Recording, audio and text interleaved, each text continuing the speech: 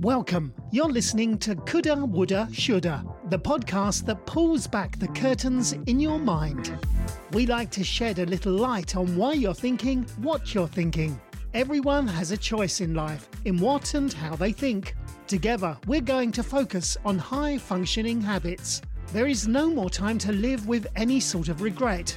Coulda, Woulda, Shoulda, the inspirational podcast for the inspired. Let's get into today's show with your host, Shelley R. Shearer. Hello world, Shelley Shearer here and welcome to the show. So grateful you're here to join me today. I'm sorry this is coming so late. I know there's been a large gap in this 5-part series that I promised, but this is the final part to the 5-part series. So previously, if you've listened to the prior ones, we talked on 1, mindset, 2, inclination, 3, contemplation, 4, open-mindedness, and today we're going to talk about stems of habits, and there are 5 of them. So another way of looking at this is mindset. Change yourself. Inclination. Know yourself. Contemplation. Think for yourself. Open-mindedness. Open yourself. And the 5 stems can be described as practice yourself. So you need to practice being who you want to be. Our jobs really here on earth is simply to become. And in order to do that, there are some really easy steps you can put in place that will help you let go of things and bring on new awareness and new awakening in your life. Now, the 5 stems of habits are this. And I'll address each one individually. I have actually talked on these before in podcasts in the past. I suppose you could probably Google them. I'm going to assume, I hope, after 4 years, guys, and this many episodes, I wouldn't even know where to exactly send you. In fact, little segue, one of my very dearest friends listened to one of my podcasts for the very first time. In 4 years, she has never listened to a podcast, and she chose to listen to the one I posted last week on the ancestral clearing. Now, I mention this for a reason, because I was very unsure about that podcast. It was very revealing of myself to all of you, and it made me very uncomfortable. And I worried, did I get it right? Did I, was it appropriate? And it was interesting because I almost pulled it off the air, because it's very easy for me to just log into my account and remove it from my feed. But I thought I'd let it play out because you know what? I needed to get comfortable being uncomfortable. And then right out of the blue the next day, my girlfriend texted me, Marco Polo'd me and said, I listened to one of your podcasts for the first time and it was fabulous. And I just heaved this huge sigh of relief to think, okay, someone related to the story. Now, if you didn't catch that one on the Ancestral Clearing, I talk about a couple of past life issues that I was having in my current ability to have abundance. One of the stories that I forgot to mention in that podcast, which is in my notes for this series, because I guess I'd made the notes in the same book as I did when I did the clearing with Jan Jansen. And that was that there was a good part about a past life, and I can't believe I forgot to mention it, in the fact that besides, having a sister that I have incredible conflict with and was my abusive husband in a past life, I was my father's son in a past life, and I was the bit of the shit. I had lost a child to starvation. All of these things were speaking to my issues with abundance, and I needed to address those limiting beliefs in my own life. We all have stuff, guys. As much as I may coach on this, it doesn't mean that I am not still learning. But the other one she brought up, the story that I completely left out of the podcast, was that I had also been a very successful businessman in a past life with factories. I treated my people well. And through all of this, my shining sort of character trait is kindness. And I feel that's how I am today. I consider myself a kind person. It's actually why I say that is because if you ask my friends, they will say the same thing.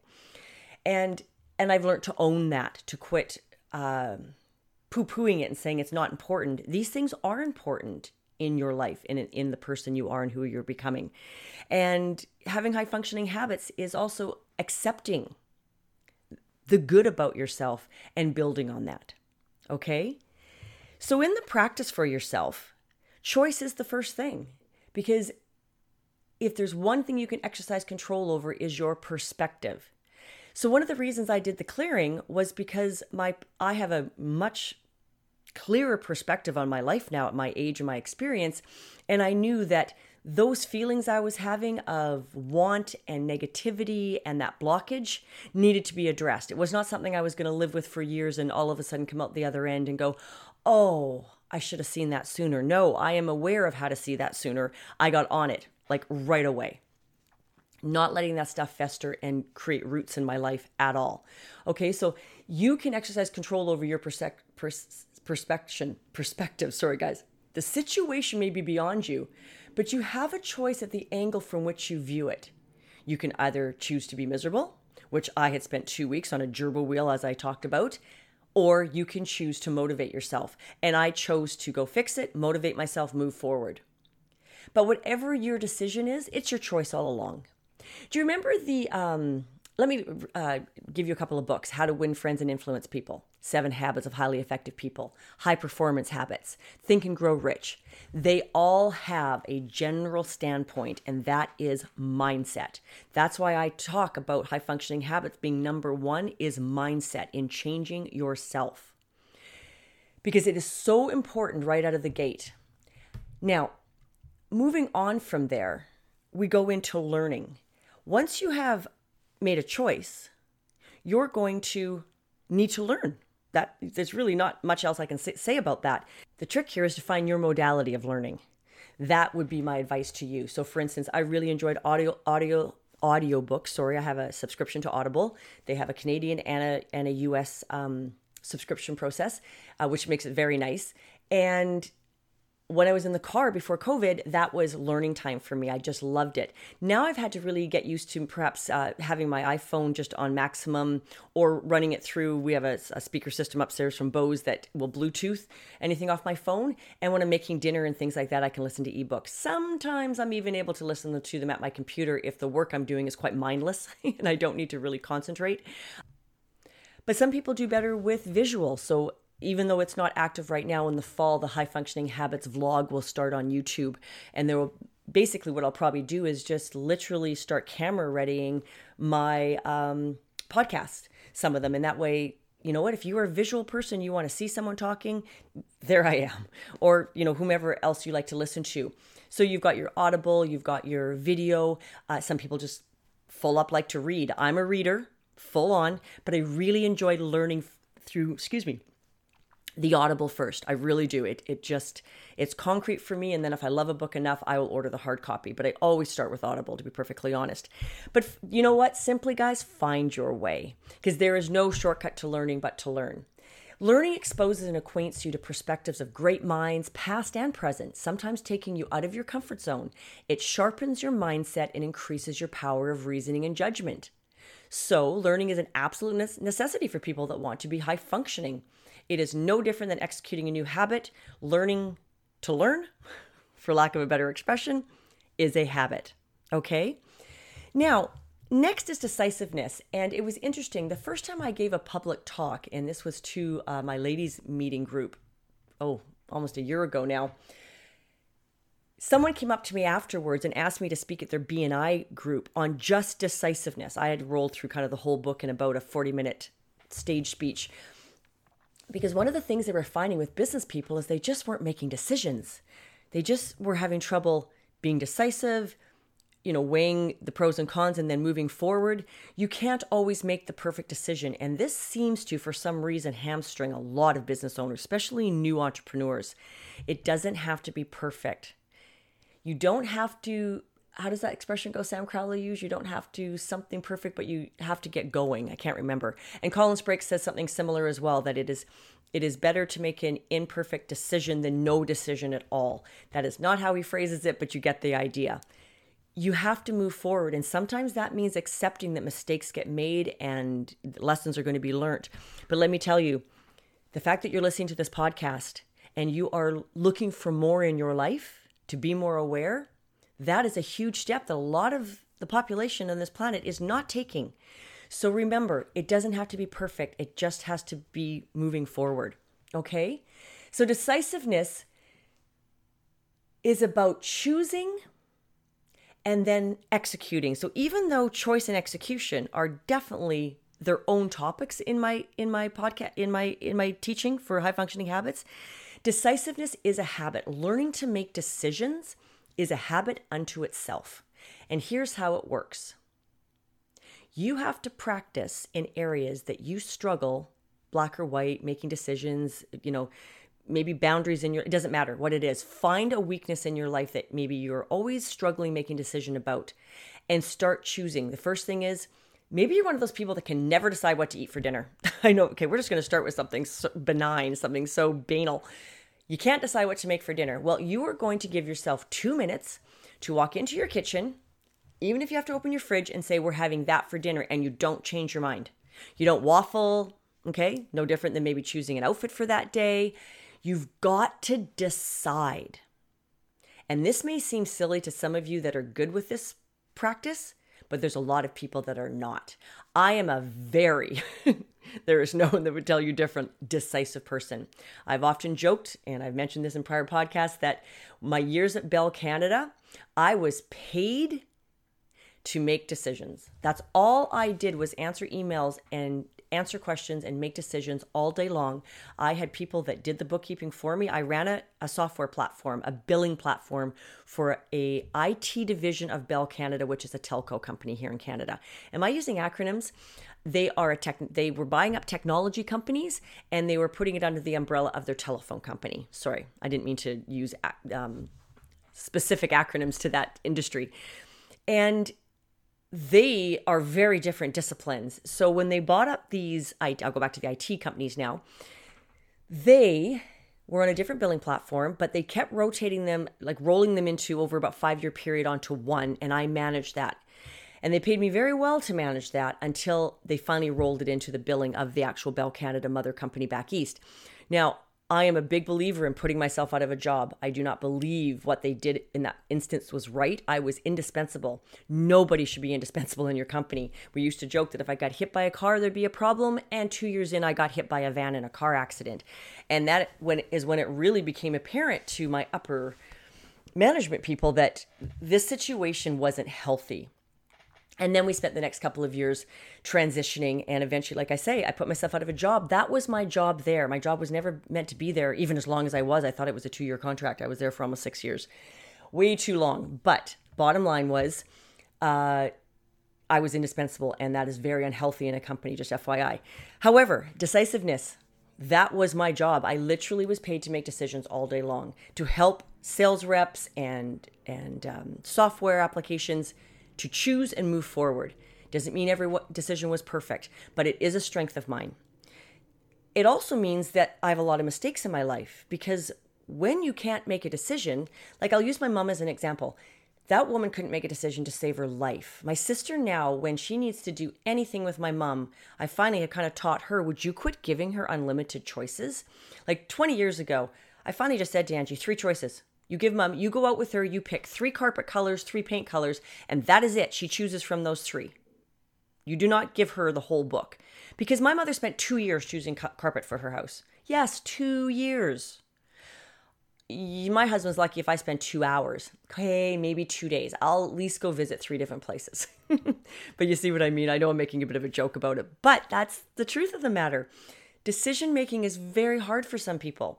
So if you have trouble with that, you need to implement some other things in your life to create a better habit. Okay? Now, this is no different. How does decisiveness work?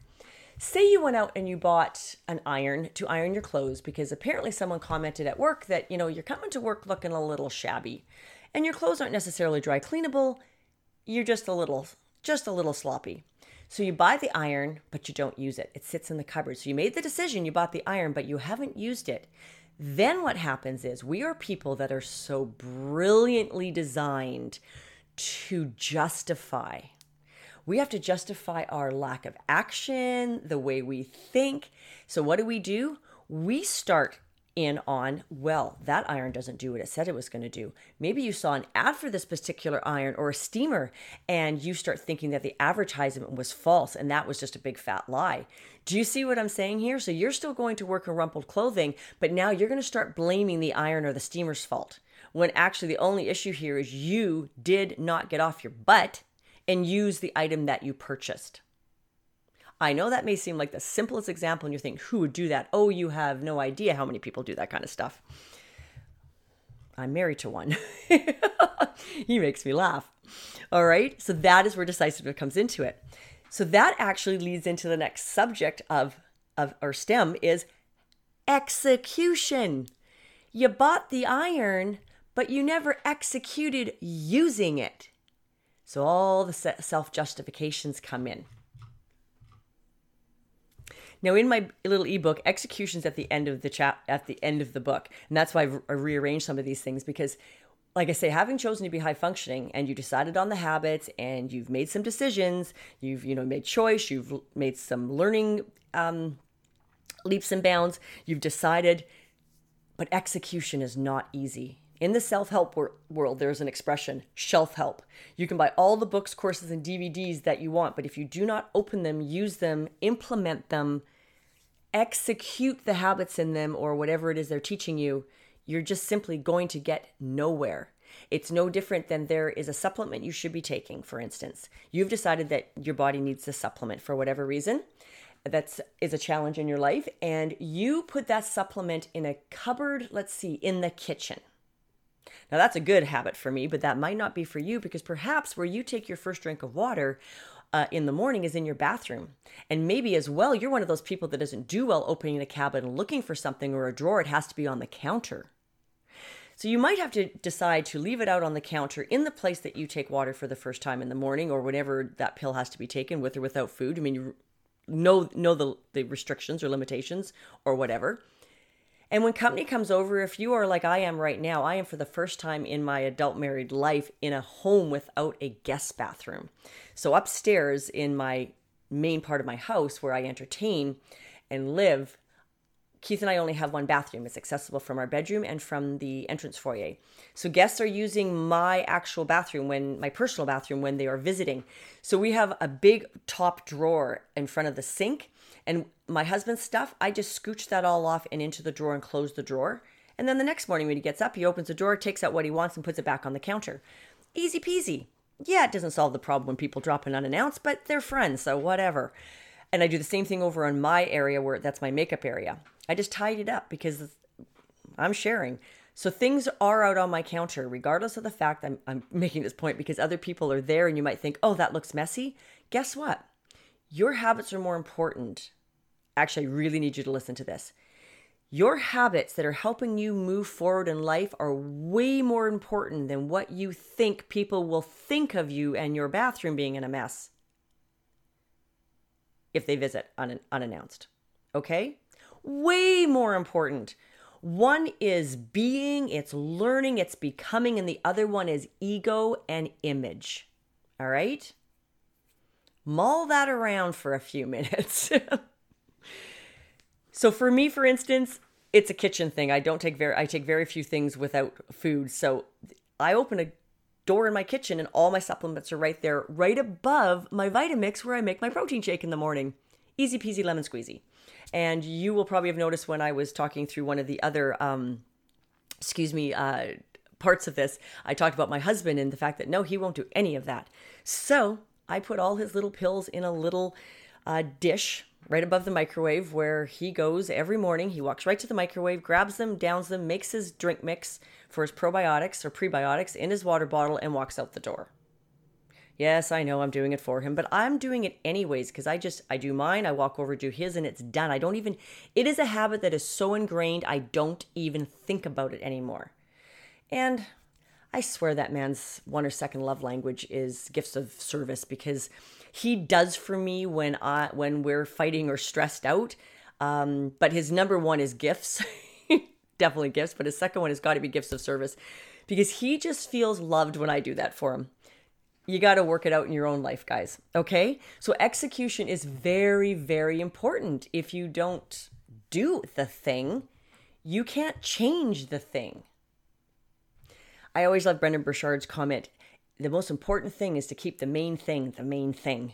And when it comes to execution, you've already decided you just need to execute this. And so you need to find ways to make that happen. So no different than, making a decision executing is very important. Now, we can run with the 10,000 hours, but that usually runs around with being an expert at something. We can run with the 3 months and the how many times it takes to repeat something, but I have really found the following two things to be true. Repetition reduces resistance. Absolutely. The more you do a thing, the easier it gets to be able to do, and you will continue to do it.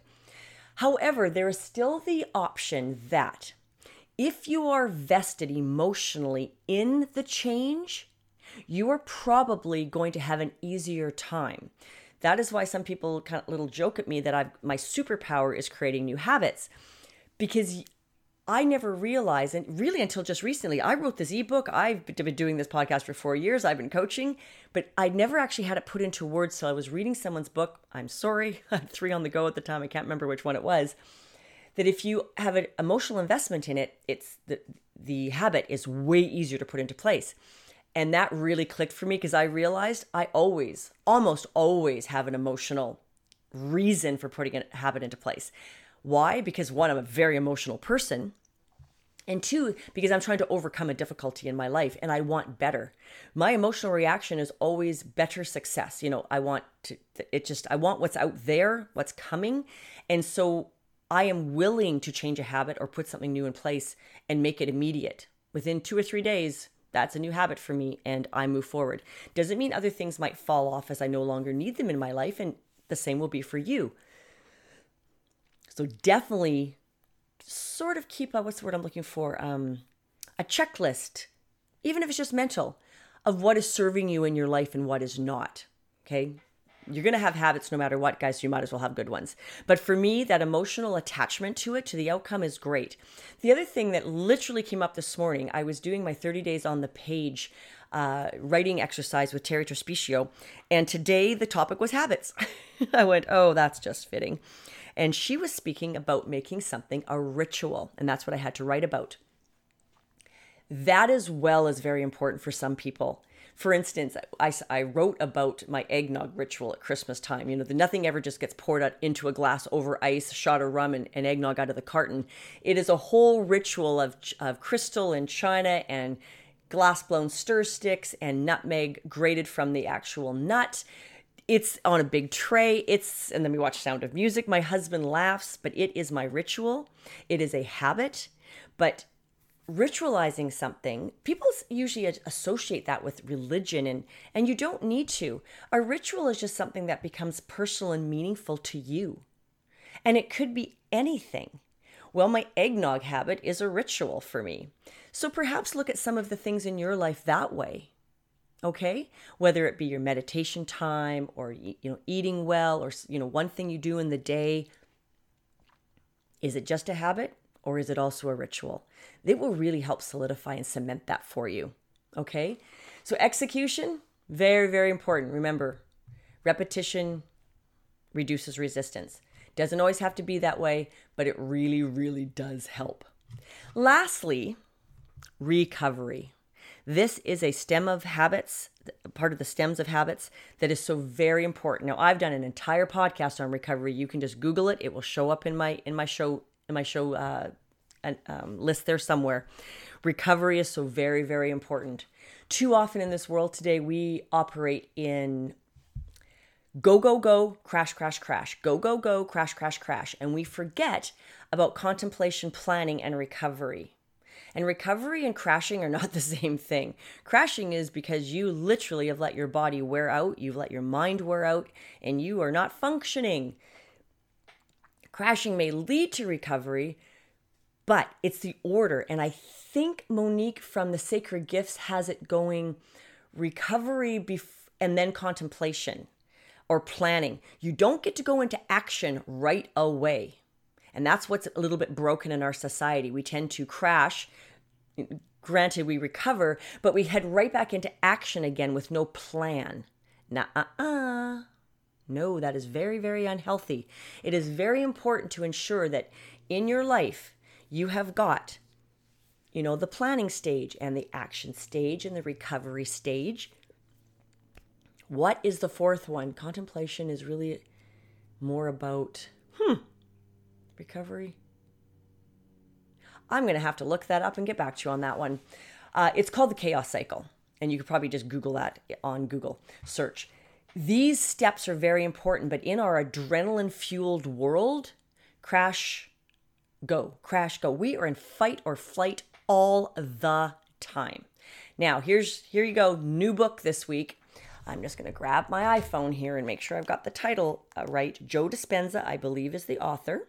And Audible, for some reason, doesn't carry one of his books. So the only way to get it is the Joe Dispenza collection, which has all 3 of the books. And they are Becoming Supernatural, You Are the Placebo, and my favorite, Breaking the Habit of Being You. I just love that. Because if there's one thing that I am doing in my life is breaking the habit of being me, the things that I've clung to, the things that we cling to in our past and, maybe past lives, maybe this life. We are spiritual beings having a physical experience. You don't think that energy can be tainted or brought in from, the ether, another source? When we die, we don't really die, just our bodies do. Our spirits live on. There's actually now scientific research on this. If you've ever done any reading of the Da Vinci Code guy, something Brown, is that his name? One of his books talks about how they weighed a body in water in this chamber as it was dying. This person donated their body to science because they were terminal. And at the point of death, the measurement of weight in the water changed by a 0.02 or something, or 0.002. There was a very tiny microscopic change that no one could ever describe. So they've now done research on this kind of stuff. So they feel that's the soul leaving the body. Who knows? But don't you want to be open-minded to say what if versus that can't be true?